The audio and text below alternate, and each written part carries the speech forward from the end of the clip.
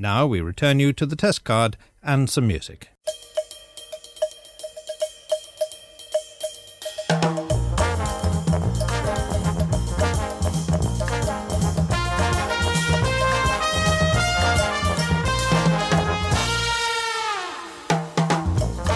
Hello and welcome to the Pilot Take 95, a weekly podcast reviewing the pilot episodes of television shows, past and present. He is Jed Shepherd. And that guy over there pointing at me like a ridiculous frozen clown. A bit harsh. It's Mr. Rob Jelly, a.k.a. Rob Jelly the Third. How are you, Jed Shepherd? Man, I'm so jet lagged. I'm tired. You are jet lagged Shepherd. Yeah, I'm jet lagged. You're jet lagged. That's now a new thing. I'm so jet lagged. You are jet lagged.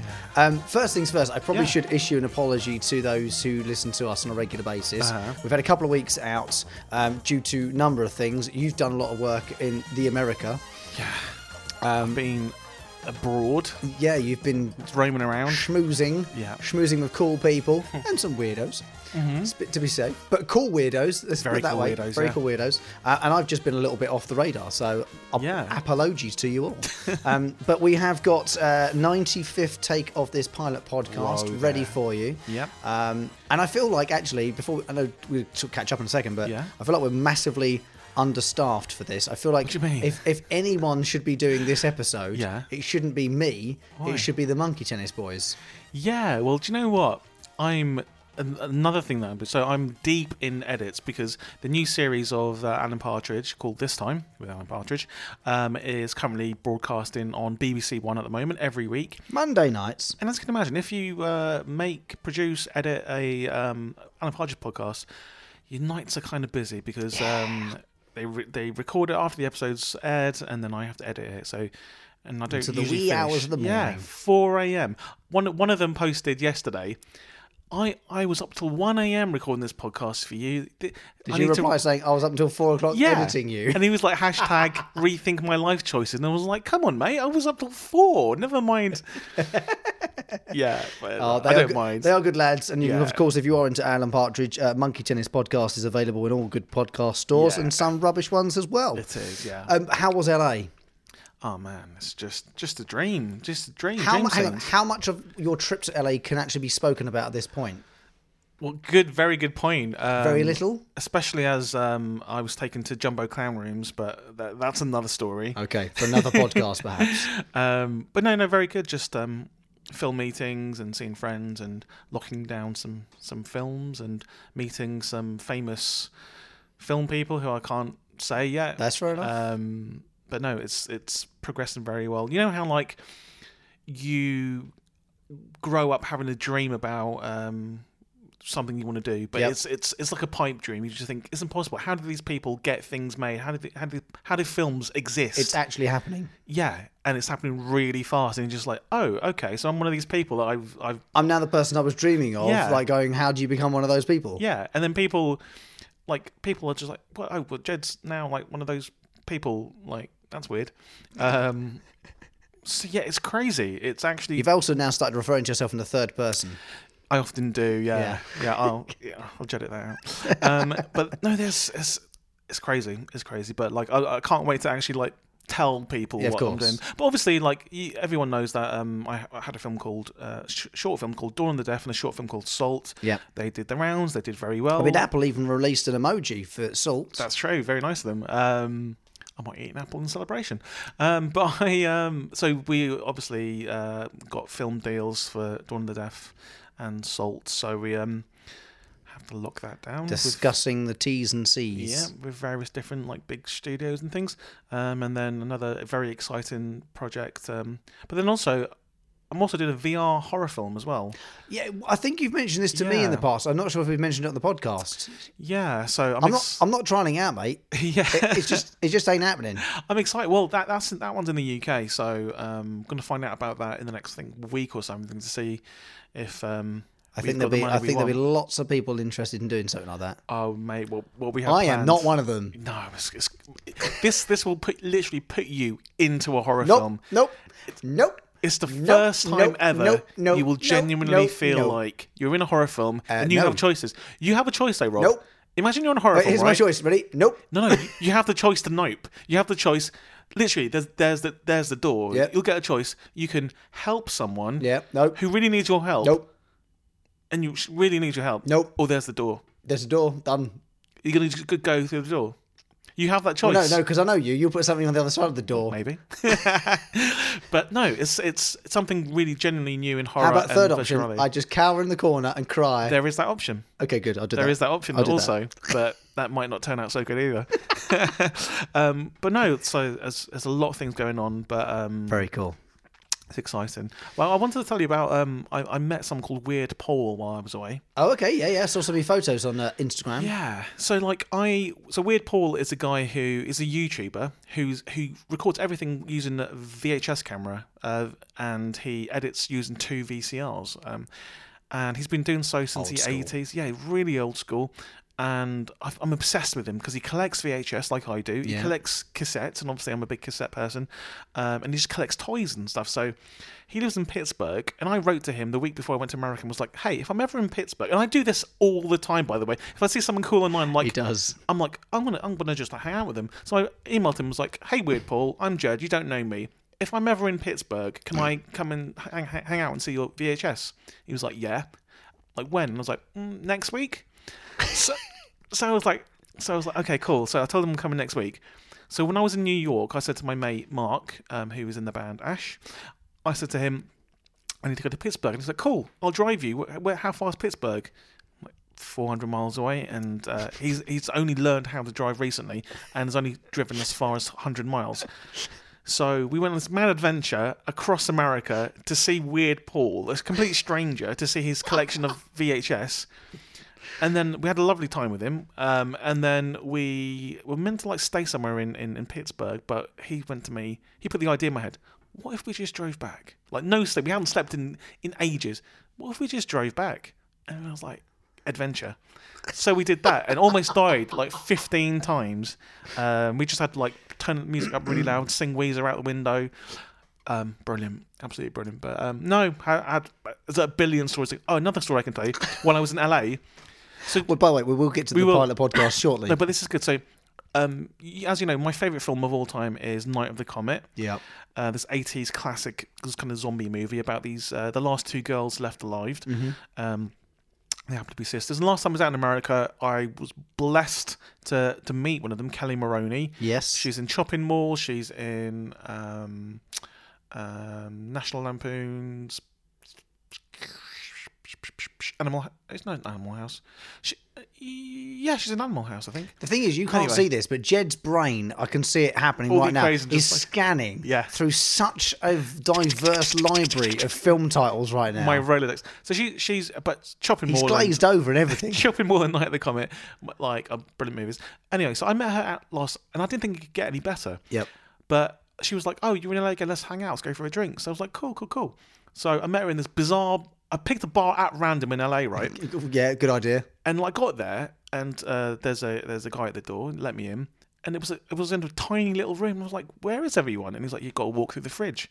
So I had to open the fridge door, and there was a massive bar behind this fridge, and I was like, "Wow, this is amazing!" Like Narnia. Anyway, that is amazing. Actually, so went in, and it was weird bar, but perfect. So I'm waiting for Kelly. Kelly turns up, but also she brings along with her the other main actress from the film Night of the Comet. So I got to meet both. No way. Yeah, the 2 main girls from my favourite film of all time, Night of the Comet. In LA. Yeah. Dude, you are actually living the dream. I am. And if you've seen the pictures, the other woman and she was the lead in, she was the female in Weekend at Bernie's and The Last Starfighter. You're naming films I've never heard of, mate. Amazing. Catherine Mary Stewart, and it's brilliant pictures of all of us together. I shall borrow your VHSs. Yeah, but no, crazy times. But that's the magic of Hollywood. You can literally just say, I'm going to meet this person, and then you can meet them somehow. It's bananas, mate. Absolutely bananas. Anyway, how's your week? Yeah, all right, man. Not bad. Okay, cool. Yeah, shall we go? Cool. So on to the podcast. No, it's been really, really good. I've had quite a good few weeks. Lots of great live music on the show from bands that prior to the show I'd not ever heard of before, so really glad to have them in my life now and know a bit more about their music. We're chatting with Steve Lamack from Six Music this day. Chatting to one of the members of Wet Wet Wet as well last week, Tom Cunningham. I only know Marty Pello. I don't know why I asked which one, because I was waiting for you to say Marty Pello. You were hoping I was going to say Marty Pello, so you could go, I know Marty, yeah. No, Marty's no longer part of Wet Wet Wet. He's doing stage stuff. What on earth? Well, listen. So they're just called Wet Wet now? No. Listen back to my interview. It's on the BBC Sounds page. And you can't have... hang on. You can. I hope you said this. You can. No, you can. You can't have Wet Wet Wet without Marty Pello. Yes, you can. What do you mean? Well, of course you can, because they formed the band together.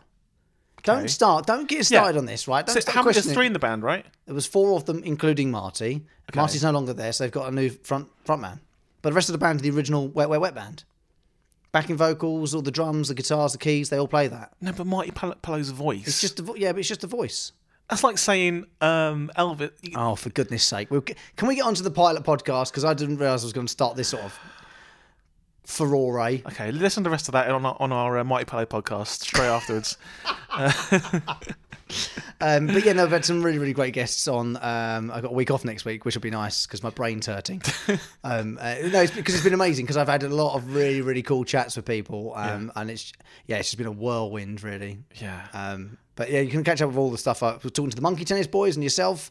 That's right. Alan Partridge. I was on your show. You're actually on the BBC Sounds website as well. So me and Nick from Monkey Tennis were on talking about the new Alan Partridge TV show, which is handy because we're just about to talk about it again. We are about to talk about it in a moment. So should we do that now? Yeah, let's do it. Or if it's okay with you, I'll start with my option, which is still Alan Partridge, but not the brand new one. Yeah. For take 95 of the pilot podcast, I'm going to get us started by having a look back at Mid-Morning Matters.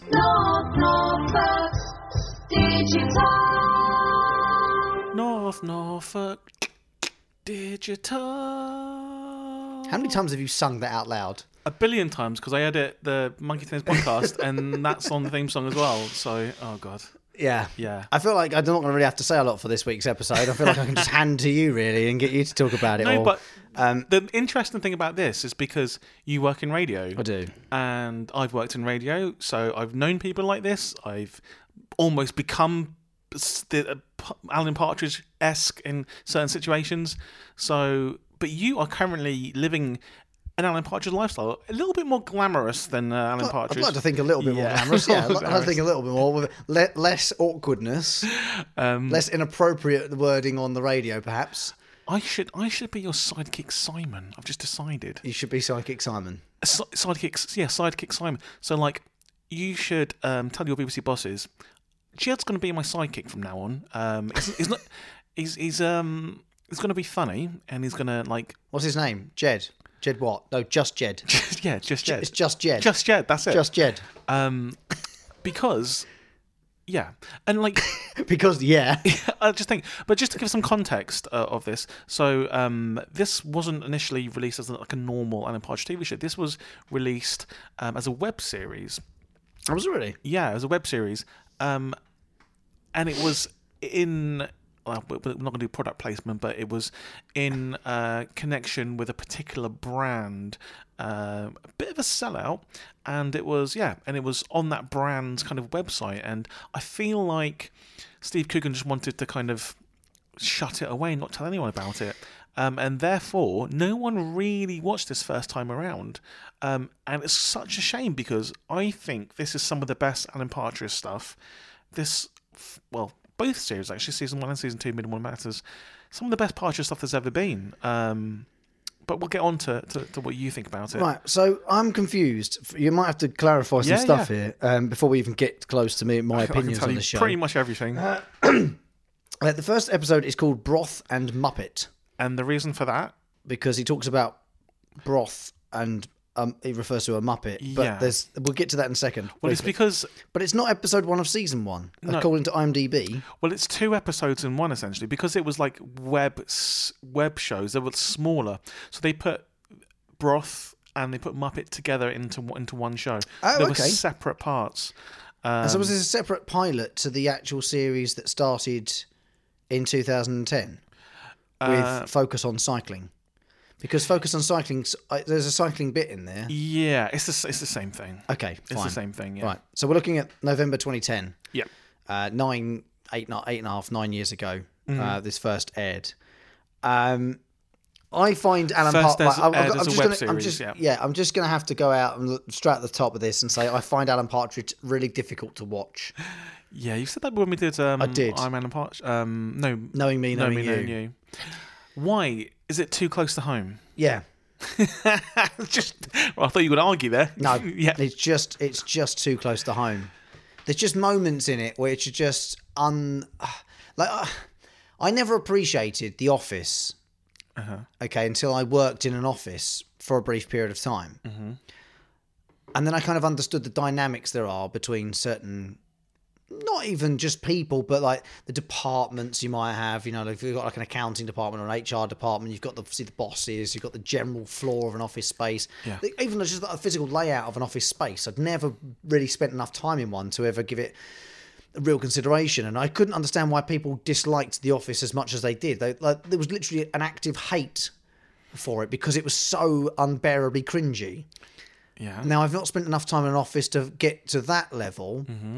So I enjoy it. However, I feel like I've experienced the world of broadcast long enough now that Alan Partridge, Steve Coogan, more to the point, has done. And this is where my credit is coming here because I think Steve is possibly one of the most creative people in Britain. Yeah, agreed. Ever. Because he manages to make it hilarious for those who don't know and unbearable for those that do. The thing about Coogan is what you got to remember is the man is a genius, but also with that genius, he's a little bit of a cock. His reputation precedes him. He's known as a little bit of a diva, a little bit of a nightmare. Yep. But you're not going to get better if you want a original, funny take on something. You go to Coogan. Coogan, the character he's invented of Alan Partridge is one of the best British creations we've ever had. I would say it's on par with like the Baldrick. Way above that. You think it's better than Baldrick? Better than Basil Fawlty. This is, I would say, I'm going to go out on a limb right here. I mean, I think he's the best character ever made. British character on any TV show ever made. Fictional character. Yeah. That is quite a statement. I'm going to go with it. And I would say that I'm not going to sit here and argue with you because I feel like it would definitely be up there, dueling for the top spot with the likes of Basil Fawlty, with the likes of Baldrick. He's been doing this character for how many years? He's still going. It's 20 odd years, isn't it? On the BBC of all places. I think sometimes this is what's the most surprising part about it. Yeah. Now, I know this broadcast on other stations. I mean, Mid Morning Matters was originally a Sky. Sky got that. Sky Atlantic. That's why no one watched it. So Sky One, but whatever. Sky Atlantic. Either or. It was originally a Sky sort of broadcast after the web series initial pilot, I guess. Whereas a large amount of the other stuff is BBC. Yeah, and I must say, this was on Sky Atlantic before they had Game of Thrones or anything like that, so literally nobody watched it. Yeah, this is when they did their first rebranding of Sky channels, I think, when they've gone for another one of those recently. 2012, that was, Yeah. I don't know. Let's talk about the actual episode, the content of the episode. So the episode we've watched is 22 minutes, which is about 22 minutes longer than it needs to be to get me feeling awkward. Because it's immediately awkward. From the opening sort of sequence where you've got this satellite flying through space and there's sort of a cacophony of little clips from history. Like broadcast moments of history, like iconic moments in our British history. That's the joke, though. Yeah. And I get it, and I totally get it. You know, Winston Churchill quote. There's a bit of Maggie Thatcher in there as well. You know, real like Nelson Mandela milestone JFK. moments of like news broadcasting, and then suddenly Alan Partridge kicks in and goes something about the number one busker in Norfolk. It's like least grateful busker. That's it, least grateful busker in Norfolk, and it's. You're getting ideas, aren't you? For your show. No, that's the worst part about it. I feel like if I watched too much Alan Partridge, I'd start becoming like Alan Partridge.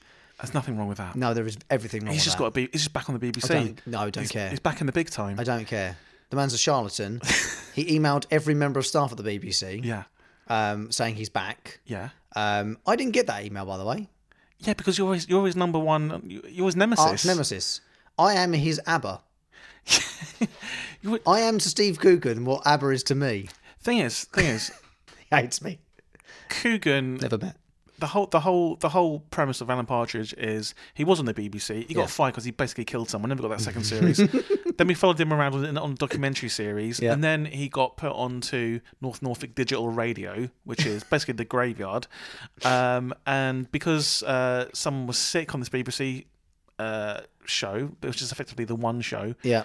He's got another chance. Yeah, which is what we'll come on to in a little bit, because that's the other one we're going to talk about in a moment. I mean, he's got a mid-morning radio show on North Norfolk Digital. Mm-hmm. I mean, this is I'm trying to be subjective here and a bit objective, and trying to think about the positives, because it makes me feel so uncomfortable watching it. Do you think about positives? The whole thing's a positive. No, but what I'm saying, it's genius on so many of the details. Like, if to appreciate what he's doing, he's a man who's got ideas way above his station. The very fact that it's called North Norfolk Digital, right? So it's not just the whole county of Norfolk hearing this, it's only the North. Yeah. And it's not really on the FM frequencies, it's only on digital. Yeah. You know what I mean? And I know we're going to a digital world nowadays with radio, and not to bore people and get all anarchy about it, but this is 2010 when digital radio was only just creeping in. Yeah. And not many people were actually even on the digital multiplex. Mm-hmm. And so, we're talking about a very, very small portion of North Norfolk even potentially listening. I love it. And he's tackling all these enormous issues and referring back to references long before current day. But I think the comedy comes from the specifics and the detail. Oh, and that's where for me, that's where comedy is. If his storytelling is brilliant. And the thing that he does the best is my favorite. It's all inappropriate. Yeah, my absolute favorite thing in stand-up, in comedy, is when comedians or actors, whatever, get specific. Where you don't say he was eating a packet of crisps, you say he was eating a packet of cheese and onion Walkers. Yeah. Because then you can picture it. Yeah. And that's it. And he'd opened the bag upside down because he'd heard from a documentary he was watching only the other day on BBC Two that if you open the pack from upside down, as far as the label's concerned, the more flavour is stored at that end of the bag. Exactly. And he thought it was salt and vinegar because it was the green one. Yeah. But everyone knows it's the blue one, salt and vinegar, and green's cheese and onion. Exactly. And and I know that kind of detail is funny. I absolutely agree. That is the genius of this program and this character that Steve has created. And I think, for me personally, it works. Maybe because I work in radio and that sense, and I haven't done television. It works better for me in Mid-Morning Matters than it does maybe on This Time or Knowing Me, Knowing You, which we've done. Mm-hmm. But I still get it. I still get it. Also, with the medium of radio, whilst we are watching it, because it's a television show made about his radio show, you have to be that much more precise with your words. You have to be that much more colourful, and you have to elaborate much more with what you describe, because you've only got your words on radio. True. So I think there's an element of that, him really kind of finding that detail in how to tell a story and nailing it. Well, yeah. But the fact we can watch him sat there in a sort of nylon tracksuit top and his glasses wrapped around his neck on a chain is. I mean, it's genius, but it really winds me up. The other genius thing about this is all we're seeing is one room. You're just seeing the webcam into the studio, and he manages to create almost worlds in your head of all these mad things that are going on, these mad things all over. And that's what DJs have to do. That's what you have to do as a DJ. You have to build worlds in people's heads. Yeah, the studios, I mean, you're looking at that and you might think that's a TV set and it's been set up. That is a real radio studio. That looks like a studio to me. That looks like Phoenix FM, mate. It's a genuine radio studio being used somewhere in probably Norfolk as well. Yeah. And radio studios aren't inspiring spots. They're not. It doesn't really matter where you go. For example, just to bring up something, a reference that might help. So Jeff Lloyd, who used to do the Home Time show on Absolute Radio. You're getting specific. You're being very Partridge right now. I love it. I know, right? Jeff Lloyd. So Jeff Lloyd, who now does a couple of podcasts and does a little bit with Union Jack Radio. Used to do. That's not real. Hang on. It is. On what radio? Union Jack Radio. You've made that up. Here's the app. Union Jack Radio. You've got a Union Jack Radio. Playing the best of British. They play British music and British comedy only. Check them out. You can also vote for which song you'd like to hear next. That's handy. So if you want to, if you'd like to hear Stereo MCs Connected sooner rather than Annie Lennox's Walking on Broken Glass, you push the button. Good. Boom. That has just moved it up the pecking order. I'm going to steal that technology. Union Jack Radio, everybody. Anyway, so Jeff Lloyd used to do the Home Time show on Absolute Radio, and he went through a period of time where he used to actually decorate the studio before he went in and went live. Okay. So most for webcam purposes? No, not at all. Just for his own. So he felt like he was in some sort of creative, fun space. Nice. Rather than just being in a bland, soundproof box with a window through production suite and a door with a window on it as well, so you can see. Because they're not particularly inspiring spots. They are a space for a studio. Again, they're treated. I'll bring up Phoenix FM, yeah. but it doesn't really matter. BBC studios aren't particularly interesting to look at. I've been in your studio. Look, it's sort of better than most places. Yeah, of course it is. And that's understandable. But they're practical. They serve a purpose. Yeah. They allow you to broadcast in as good a quality as you can possibly get. That's what they're designed for. They're not designed to look good. They're designed to sound good. Yeah. And so, when you look at that space that he's in, that's exactly what sort of thing most DJs are sort of faced with. Yeah. Wooden racks of boxes lined up with CD players in there and a microphone on a horrible black stand made of metal that clinks a little bit. You've got a keyboard in front of you. You've got buttons on for go.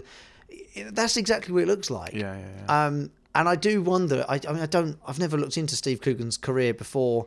Writing for television. He's done radio, but I'm pretty sure he's done radio before, and I just wonder. I would love to know officially from him, hand on heart, who he has based Alan Partridge on. I've heard rumours. Who do you think? Cause I can. I'm not naming names. Well, I'll. You can say what you like. I'm not naming names. Yeah. I've heard rumours. Well, but I'm not going to start because I would genuinely. Well, it's a mixture. Not even to spread it around the internet, but I'd just love to know what Steve Coogan has based it on. I think it's a mixture of people like Richard Madeley, Noel Edmonds. Right. There's a little bit of Wogan in there as well. But yeah, it's that type of character where they don't realise the stuff they're saying is a little bit wrong, a little bit right wing. Yeah. But they say it anyway. And I think this format of still camera, just shooting him, sitting there and just telling jokes, shows the power of Coogan and how good he is at just. He doesn't need any fancy editing or walking around or stunts. He can do all the stunts with his tongue. Yeah. No, it's true. It is true. And what do you think of the episode as a whole? In terms of it's so wonderfully awkward every step of the way. When he turns like a 7-year-old off because he goes tongue twisters. She comes on with a riddle. She goes, no, that's not what we're after for. Rather than just treating the 7-year-old like a normal 7-year-old, go. Oh, do you know what? Let's do a riddle. Why not? Let's do a riddle. Like I would. If I generally said, let's do some tongue twisters. Come on and give us your best tongue twister. And someone came on with a riddle. I go, well, it's not exactly what we asked for, but let's do riddles as well. Yeah. And it's not because I'm trying to be I'll poor then they didn't get it. Yeah. Because I'll always shoot people down.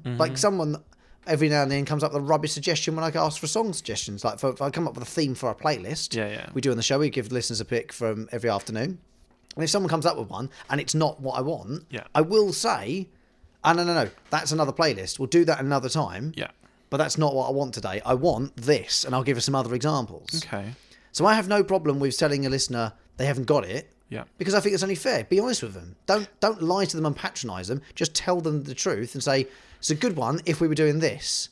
So that kind of comes under that category. What I want is X. You must have seen, especially in this episode, you must have seen similarities, a lot of similarities to some of the stuff that you have to do every day. For instance, you have tons of guests every week. Yeah, every day. Yeah, you have 3, 4, 5 people, different people. We have probably 5 to 6 people a day on the show. Absolutely crazy.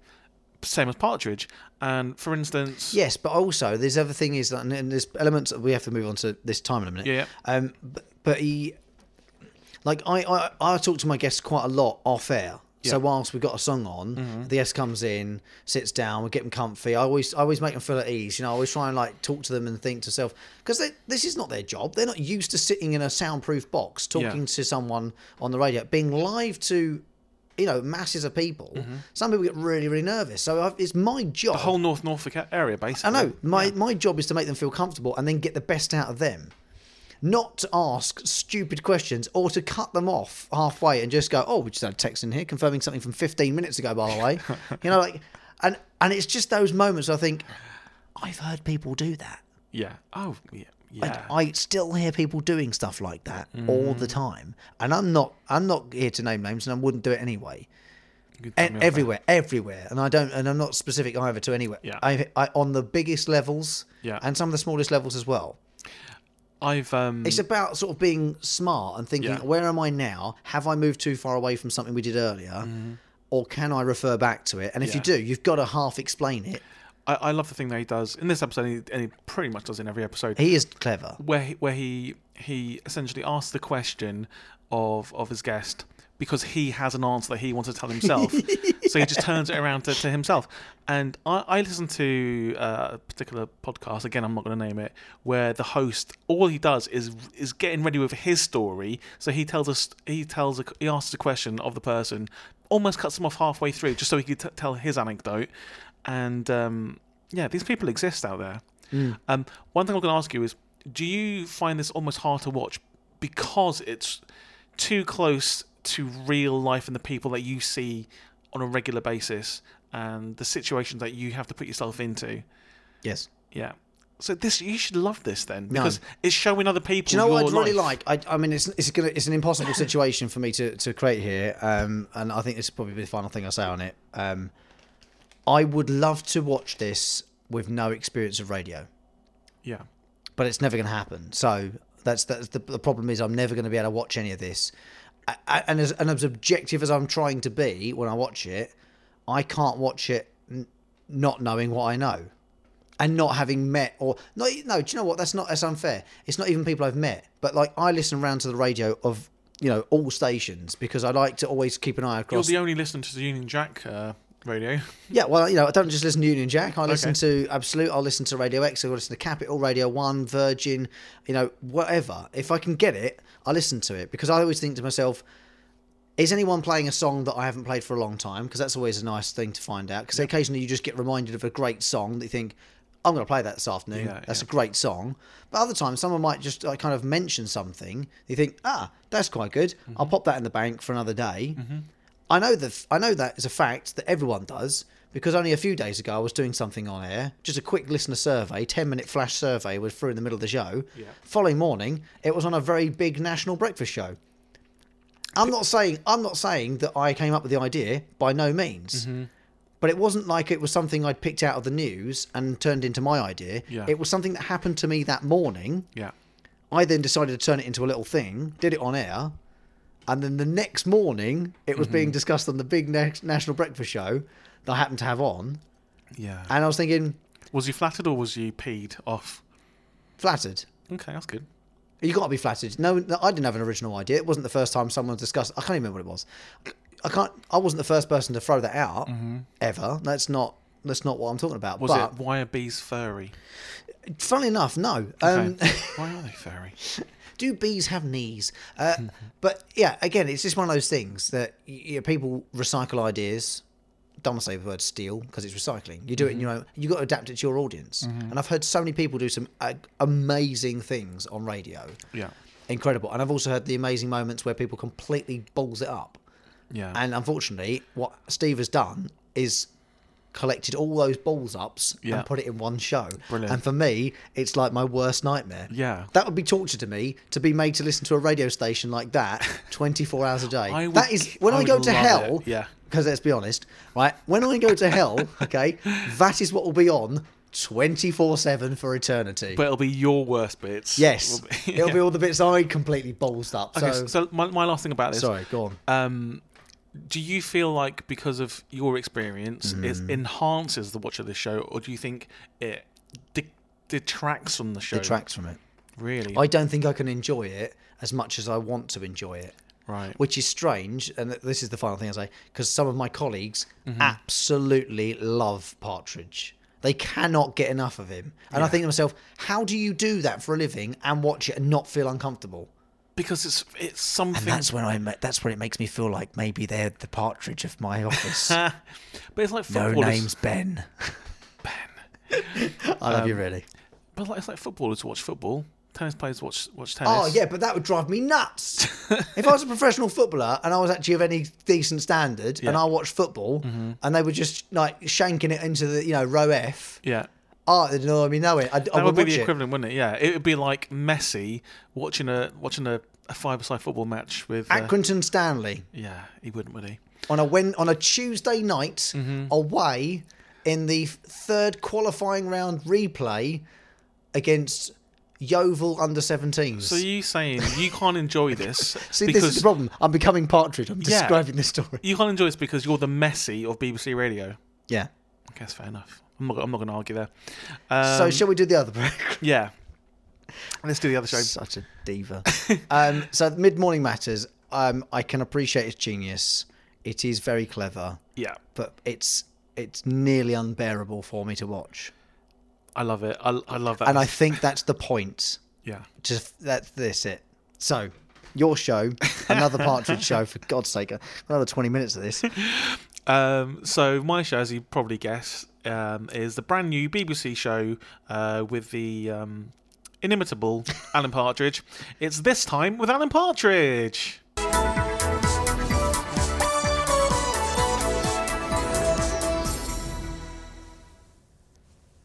Hello and welcome to This Time with me, Alan Partridge. The long-awaited return of the BBC's Golden Boy. How long? Hey? Do you know how long it was between... Mid-Morning Matters Season 2 and this? Couple of years? Is it only a couple of years? Yeah. Seems longer than that. No. It's I mean, he hasn't been in the Alan extended universe. Exactly. In the Alan universe, he's made it feel like he's been away for like 10, 15 years. Well, from the BBC, he has, because he's been... Sky was Mid-Morning Matters. Yeah, and then he had I'm Alan Partridge, so it was his journey back to the BBC, which never quite happened. And then he did Mid-Morning Matters. Obviously, Alpha Papa was after that. And yeah, he's finally back. So the whole premise of this TV show, again, if you want a deep dive, go listen to Monkey Tennis, because it will go deep dive into episode 1 of this. And you won't hear people whinging about how uncomfortable it is from the same tone as I make. I am keen to see what you think about this. But now it's not radio, it's TV. But just to give you the overall thing, so it's a TV show, like almost like a mock of the One Show. So think of the format of the One Show with a male and female presenter, and the previous male presenter is off sick. Sick. It's not well. Yeah. John Baskell. And so obviously, you call in the big shots and none of them are available. And so you call in the sort of slightly smaller shots and none of them are available. Unfortunately. So literally no one else is left and they've called Alan. Exactly, and Alan grasped the opportunity with both hands, grubby hands, and and he made sure he made people aware that he's big in the back time. Yeah, he's been emailing his past colleagues, just to let them know and rub it in their faces. That's what he ever wants to do.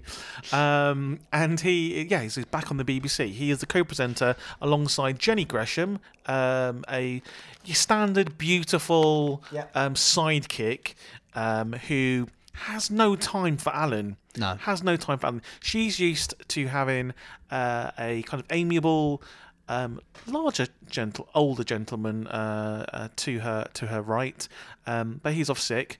He was actually quite touchy-feely as well, as you can see in like little past in the little things. So there's a kind of title sequence in there for the show, which you've just heard the music from. And there's a rapport. Yeah. Should we say that? Should we say a rapport? Exactly. And I would say that the previous host, John Baskell, is. It sounds like you're going to be sick as well. Yeah. I'm going to replace you with Alan Partridge as well. John Baskell, he is. As far as we're aware, we don't know when he's going to come back. No. So Alan has taken over, and he is loving it. He's already making his stamp on this TV show, bringing his infographics and also his sidekick Simon. He's brought sidekick Simon. I just don't know how he's pulled that off. So you got to think about really think about how he's managed to convince the BBC to let Psychic Simon onto the show. Psychic Simon has no presenting experience. Here he is in front of an electronic screen. He's meant to be the person, the youth, who's able to present the kind of social media side of things and how things are progressing, but he just can't do it. And he's basically showed up Alan. Alan is not happy that Psychic Simon has shown him up. I think that's almost the most extraordinary part about this, because Alan is an absolute charlatan and clearly got ideas way above his station, and he's out of his depth, really, in a professionalism sort of sense, and that sort. But yet Simon has somehow made Alan look like he knows what he's doing. Exactly. Played Tim brilliantly Key. by Tim Key, who wonderful comedian. Yeah, and he does that thing that kind of like Jim from The Office. You can just look at the camera and you'll it's a myriad of feelings there. So it's the standard kind of magazine style one show type situation here, where they have various different segments and various different interviews.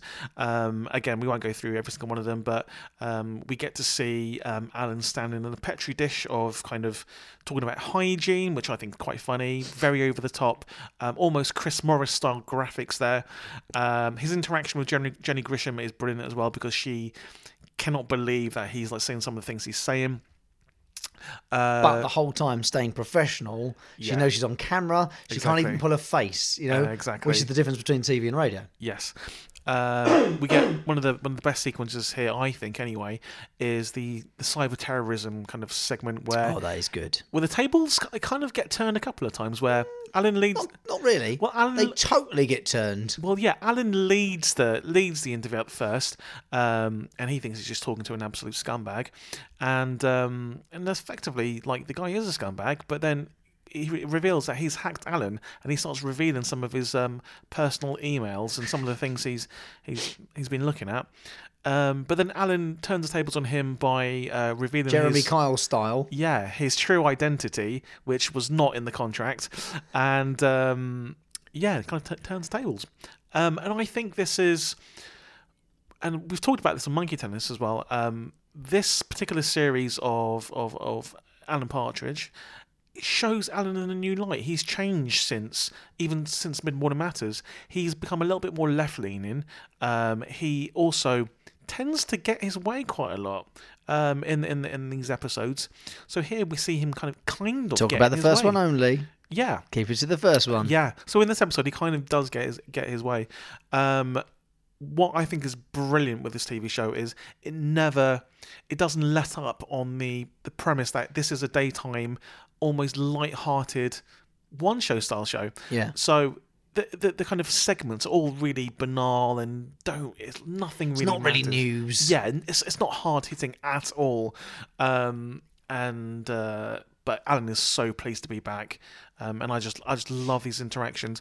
One of the great things about this is also we see in the downtime when the kind of the VT's playing, we see his ever suffering PA Lynn, 50, who is very, very, very. Well, she's not 50 anymore. She's actually a bit older now, so she's probably Lynn's 64, and so we get to see it, and this is brilliant because we've seen mockumentary style shows about TV shows before, and we get to see behind the scenes, and we get to see little snippets of Lynn just being a nutcase. She is a nutcase. She in the years that have passed, she has become more horrid.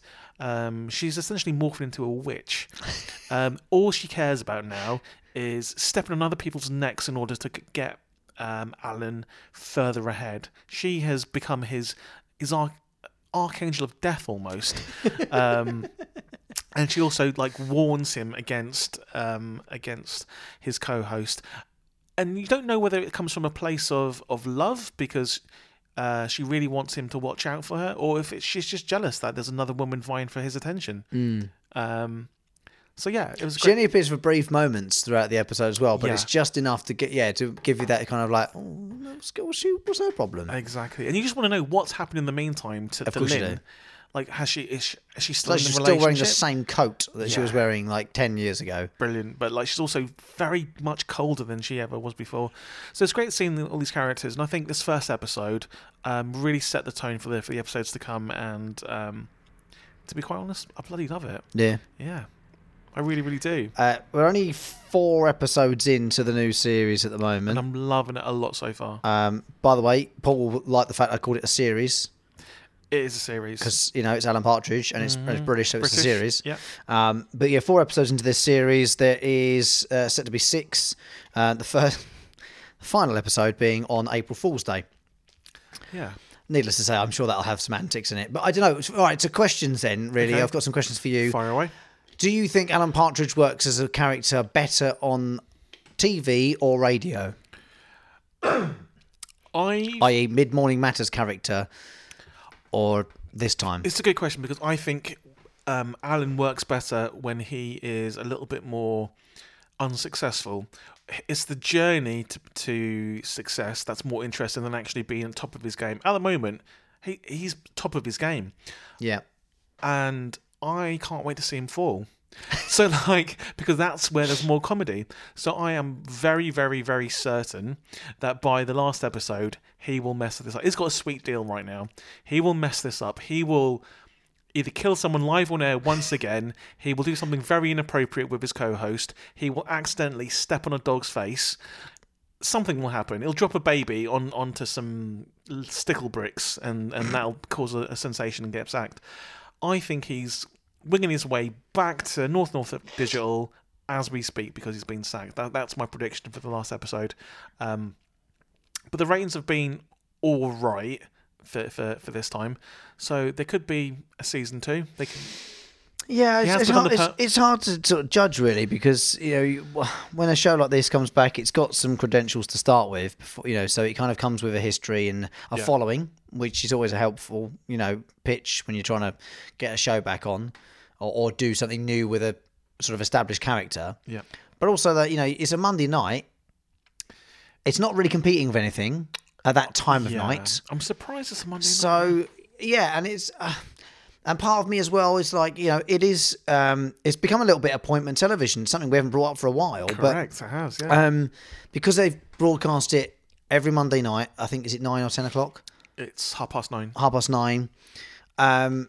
You get this sort of appointment television, which is rare in this day and age. Yeah. And I know people on Tuesday mornings at work will be talking about Alan Partridge and last night's episode and things like that, and then there'll always be someone come on and go, I didn't watch it, I was out, and they have to wait till that person leaves the office and then they can gas about it as much as they like. And it's quite nice to sort of see a television show that's doing the appointment television thing and getting people talking about it on the following morning in the office. That's essentially what great television should do. We probably don't have it as a commandment in our episodes, but no. But it's sort of there the whole time. We've talked about those shows that you can binge watch because they're all uploaded onto Netflix or the iPlayer or Prime, whatever. But having that show make you wait a week to watch the next episode to see how it's going to go. Yeah, there is something about it, and I find that quite appealing. I'm a big fan of that appointment television being made to wait, and the fact that we know he's going to mess up. Alan Partridge, you're just waiting. You're just waiting for it. It gives you even more the anticipation is even more tangible because of this. So I'm keen to see what score you're going to give it. Just overall for this time, I think it's very, very well done. I think the episodes get better as they go along, even though we're only talking about the first episode. But I think he's established Alan as a viable TV presenter again. But we see a different side. This is a different Alan. It's a good evolution. Yeah, it's a different side to Alan. We see him actually get in his way some of the times, and he's top of his game. With the cyber sort of terrorist, as he calls him, when he's interviewing, there's a moment of you know what? He's actually all right at this. Yeah. And then obviously it goes completely wrong within a few minutes. But, but he's premeditated that he might pull some tricks. So he has... He knew. Yeah, but then there's the line of professionalism crossed when he takes off the mask and he's like, well, hang on a minute, it's supposed to be anonymous. Yeah. This wasn't in the deal, blah, blah, blah. And And then there's that moment where he sort of recreates the Jeremy Kyle thing, where he storms off set behind the scenes and chases him with a camera and says, "Well, come on, then answer my question. Answer my question." And then follows him into the lift all the way down. Emily Maitlis is there. Yeah. I find it so hard. It's so hard to give this an honest score because I feel so uncomfortable. But that's the beauty of Alan Partridge. But I know that's exactly what he wants me to feel. Yeah. I know that's what Steve Coogan sat down and designed the show to be. It's about making people laugh, also making you feel slightly uncomfortable from time to time as well. Because isn't it better to feel something about a TV show rather than going, meh? Yeah. Oh, yeah. If you can feel something from the television show, we've always said about the characters, love or hate them. Yeah. Yeah. If you feel something, then they've done their job. Yeah. So, all right, let's do that. Let's run it against the commandments. We have 10 commandments for those who have joined us in the last week or so. This maybe his first episode. Welcome on board. 10 things we like to look for in each pilot episode. And we start with, do you want to watch episode 2, Mid-Morning Matters? Yes. Yes, I do. Yeah. I think they're very, very funny. I would watch episode 2. Yeah. I'll say that much. I'm not looking for it, but I would watch it. Yeah. This time? Yes. I think the reason why is because you don't know if he's going to get the job permanently. He is a temp there, basically. Yeah. And he's desperate to get that permanent job. Slightly less so, but still yes. Okay. I would watch episode 2. Right. Do I want to? Does it have a memorable theme tune? Well, the Mid-Morning Matters has kind of got jingle, so... Yeah. Which you sung beautifully for us. Yeah. North. This time, less so. Quite generic daytime magazine show theme tune. Yeah. But I think the more you kind of hear it, the more it kind of ingrains itself into your brain. Jingles work slightly quicker than whole beds of music. But it's effectively meant to be like the one show, so it's got one of those kind of generic, deliberately, daytime. Neither mentions the title of the show, although technically the jingle does. Ish. Kind of, yeah. He sort of does. Does it introduce you to a new character or journey? Mid-Morning Matters, no, because he's kind of already there, and you're kind of just dropping in, one of his shows. Whereas this time, it's kind of like, okay, he's got a new opportunity now. Yeah, he's got a new chance. job. We're seeing him in his new job. See if he actually can perform the way he thinks the way he's been telling us. What he's always been telling us, when he's back in the big time, that'll be it. But is he actually pulling off what he said he would? Is he doing it? Is he making it work? Would you pause for a pee? Mid-Morning Matters? Nope. No, but this time I would. Would you? I feel like because it's on the BBC of all places, it feels more important. And because we know BBC don't have adverts, we have to. All right. Okay. I probably wouldn't. Do you feel emotionally connected, love or hate? You definitely do. Or awkward, I guess I should probably add at this point. Yeah. You definitely do. I feel awkward the whole time. I feel like half my life is Alan Partridge at this point. I am emotionally connected to Alan. I want him to do well, but then I also want to see him fail spectacularly because I want to see his meteoric rise again. Yeah. So in order to see that, I need to see him fall. I need to see him equidistant between Norwich and London, in a caravan park, which I think is the uppermost northern parts of Essex somewhere. Or maybe on the border of Suffolk and Essex. Well, it's probably to be Ipswich. Okay. Service station. Yeah. Would you recommend it? I would. I will heartily recommend both of them. I think I would. Bloody tour with Mid-Morning Matters. We went with Mid-Morning Matters season 2. We went Bristol, Manchester, London, talking about it. I think I would recommend it. But I'm just not the right. But I don't think my recommendation would convince people. That's the problem. That's how I feel is the honest answer to that one. I don't think my recommendation would actually justify anyone watching it. Well, if you said it, they would, because then people know that you were a little bit cringe about it. I just hate myself for watching it. To be honest with you, is there a mic drop? Slightly in this time when he turns the tables and the emails come out. Yeah. But not really a mic drop as such. Not really. Definitely not in Mid-Morning Matters. No. Does it defy expectations?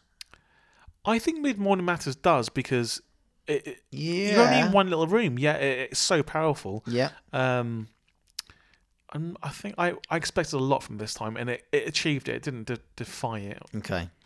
Has it aged well? Yeah. Mid-Morning Matters has, and Alan has aged well. Because let's analyse Alan then. I think, yes. The character of Alan Partridge. Both parts have aged okay. Exactly. And there's been evolution for the character of Alan as well. It's not just the same. So that's a very good point. Yeah, he's moved him on. Yeah. As in Steve has moved Alan on in any sense of the word. Yeah. And is the hype real? I mean, Mid-Morning Matters didn't really come with too much of a fanfare, so it kind of came and was. That's fine. But this time definitely came with a whole load of hype. Does it live up to it? I think it does. I've seen people online say it's the worst thing they've ever seen. I've seen people say it's the best thing they've ever seen. People are talking about it, though. Yeah. So ultimately, it's done its job, hasn't it? Yeah. Okay, score time. Mid-Morning Matters. First episode's strong. It is. But you have to give the score first. Okay. It's good. Mm-hmm. It's a 7.5. I'm just going to ignore the fact I feel awkward about it and think about how the creativity, the cleverness of it. Yeah. 7.5. There's things I would do, but I would give it a better theme tune. But yeah, as you say, it's what it is, what it's done, and where it's at. Yeah. There you go, 7.5. I prefer season 2 of Mid-Morning Matters. It's just a personal preference. Just a personal preference. Yeah. But it's still good. I'm going to give it a 7. All right. It's definitely not the best episode of series 1, but it's good. Okay. Yeah. This time with Alan Partridge. It might just be because it's newer, but I preferred it to episode 1 of Mid-Morning Matters, but not by much. Can I? Before you give him a number? Yep. Do you think this is a better pilot than Knowing Me, Knowing You? Just out of interest. Instinctively, go with your gut. No. Okay. So I just intrigued. But then you're going to tell me what I can't remember what I said. I can't remember what it is, mate. It was ages ago. Good. 7.5. Okay. Again, it's not the best episode of this time by a long shot, and we've only seen 4 episodes. And I think there's definitely room for improvement, and they're just getting to grips with this new Alan and the characters around him. It got extra points for me for Lynn. It probably would have been a 7. Okay. But seeing Lynn was just such a good moment for me. So 7.5. 7. Okay. So I'm surprised you gave it as high as that, because I thought you were going to give it lower. It's hard. I'm having to deliberately ignore every impulse in me that says just give it a 2. It was entertaining though. Come on, the situations were entertaining. Yeah, the thing is, as I say, and I hope people don't think I'm being a knob when I say this, but it's so hard when you watch something that you're not enjoying. Yeah. And I wasn't enjoying any moment of watching either of them. But I can appreciate the cleverness and the writing and the smarts that have gone into it. And I didn't enjoy it one bit. Are you kidding me? No, I didn't watch either of the shows in one sitting. This is like me when I watch something like, I don't know, Top Gear or something. Like people telling me it's good, so I'll watch it, but I'm just there stony faced. I didn't watch either of these episodes without doing it in 2 sittings. Really? Yeah. Okay, interesting. Because they're quite short shows. I know. Because I just feel so uncomfortable watching it the whole time. Okay. I'm sure the Monkey Tennis Boys are listening to this. And listen, it's just one man's opinion. Yeah. What we try to do with the pilot podcast is give you an analysis of the first episode of a show, and whether or not it's worth watching on. It would be boring if we agreed. I would say it's worth watching on. If you watch it and you enjoy it, keep watching. Yeah. I think there's very few people in my situation that can't watch it through very, very sort of fine microscope. But I know that's what it is. So there it is. Done. I'm done. And that's I'm not saying any more on it. From the young Alan Partridge I'm not saying any more than that. We're moving on. Next week, take 96. They're both going to the league table. Neither of them is going to make the top 50 because our top 50 are 17 marks and above. Oh, okay. Both get 14.5, which I think is fair. So next week, 2 more shows. What are you thinking? Well, take I've got one 96. Is it my go first? Yes. I've got one straight away. I've been wanting to do this ever since I blitzed the whole of it. Okay. As soon as it dropped on Netflix, and it is the new Ricky Gervais show, Afterlife. Okay. Yeah. I literally watched it because of my jet lag. I've blitzed it all in one evening. I'm not going to give my opinion on it, but it's Ricky Gervais. I like Ricky Gervais a lot, and it's one of the things on my list of things to watch, so that's fine. We can get to it now, and we'll watch that for next week. Put up against it. I don't know if there's another afterlife type show, but perhaps maybe another Gervais. How about Derek? Yeah, I've not seen it. I absolutely love Derek. I've not seen it. I'm one of the few that will admit that out loud. I like Derek a lot. I like Gervais, and I think maybe we should do Gervais week. Okay. Ricky Gervais week next week. Yep, Gervais Derek, in your face. Derek against Afterlife. Derek versus After Leaf. Liffy. Yeah. Okay. All right. Well, listen. I'd be really keen to see what you think of both of them, because both of them might be a little bit touchy. Okay. Fine. Well, that's what we need. We need a bit of emotion from that television. We need to make it feel something. So that's fine. When you watch both of these, I want you to count the amount of times you almost cry. Okay. That's all I'm going to say. All right. Fine. Okay. Not of laughter, I assume.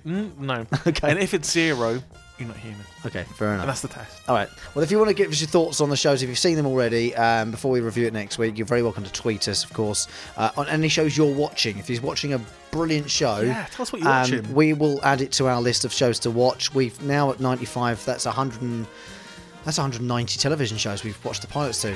And there's only 200 shows in the world. I know. We've only got 10 left, mate. There's five left, there. And we're done. We're nearly there. So let us know. Let us know what you're watching. Hashtag put it on the list. It makes it easier for us to find. And we'll add it to the list, and we'll try and watch it sooner rather than later. Take 96 next week. Afterlife and Derek. Where can we find you on Twitter? I'm on Twitter at Jed Shepherd. JEDSHEPHERD. And I'm at the Jellyman. That's THEE Jellyman. Yeah. Without the yeah on the end. Tweet us what you think and let us know. And if you haven't subscribed to the podcast but found it by chance on Spotify or whatever, hit the follow button, hit the subscribe button, and it'll be with you every week for you to enjoy at your leisure. Yes, and that just leaves me to say, see you later, alligator. In a while, crocodile.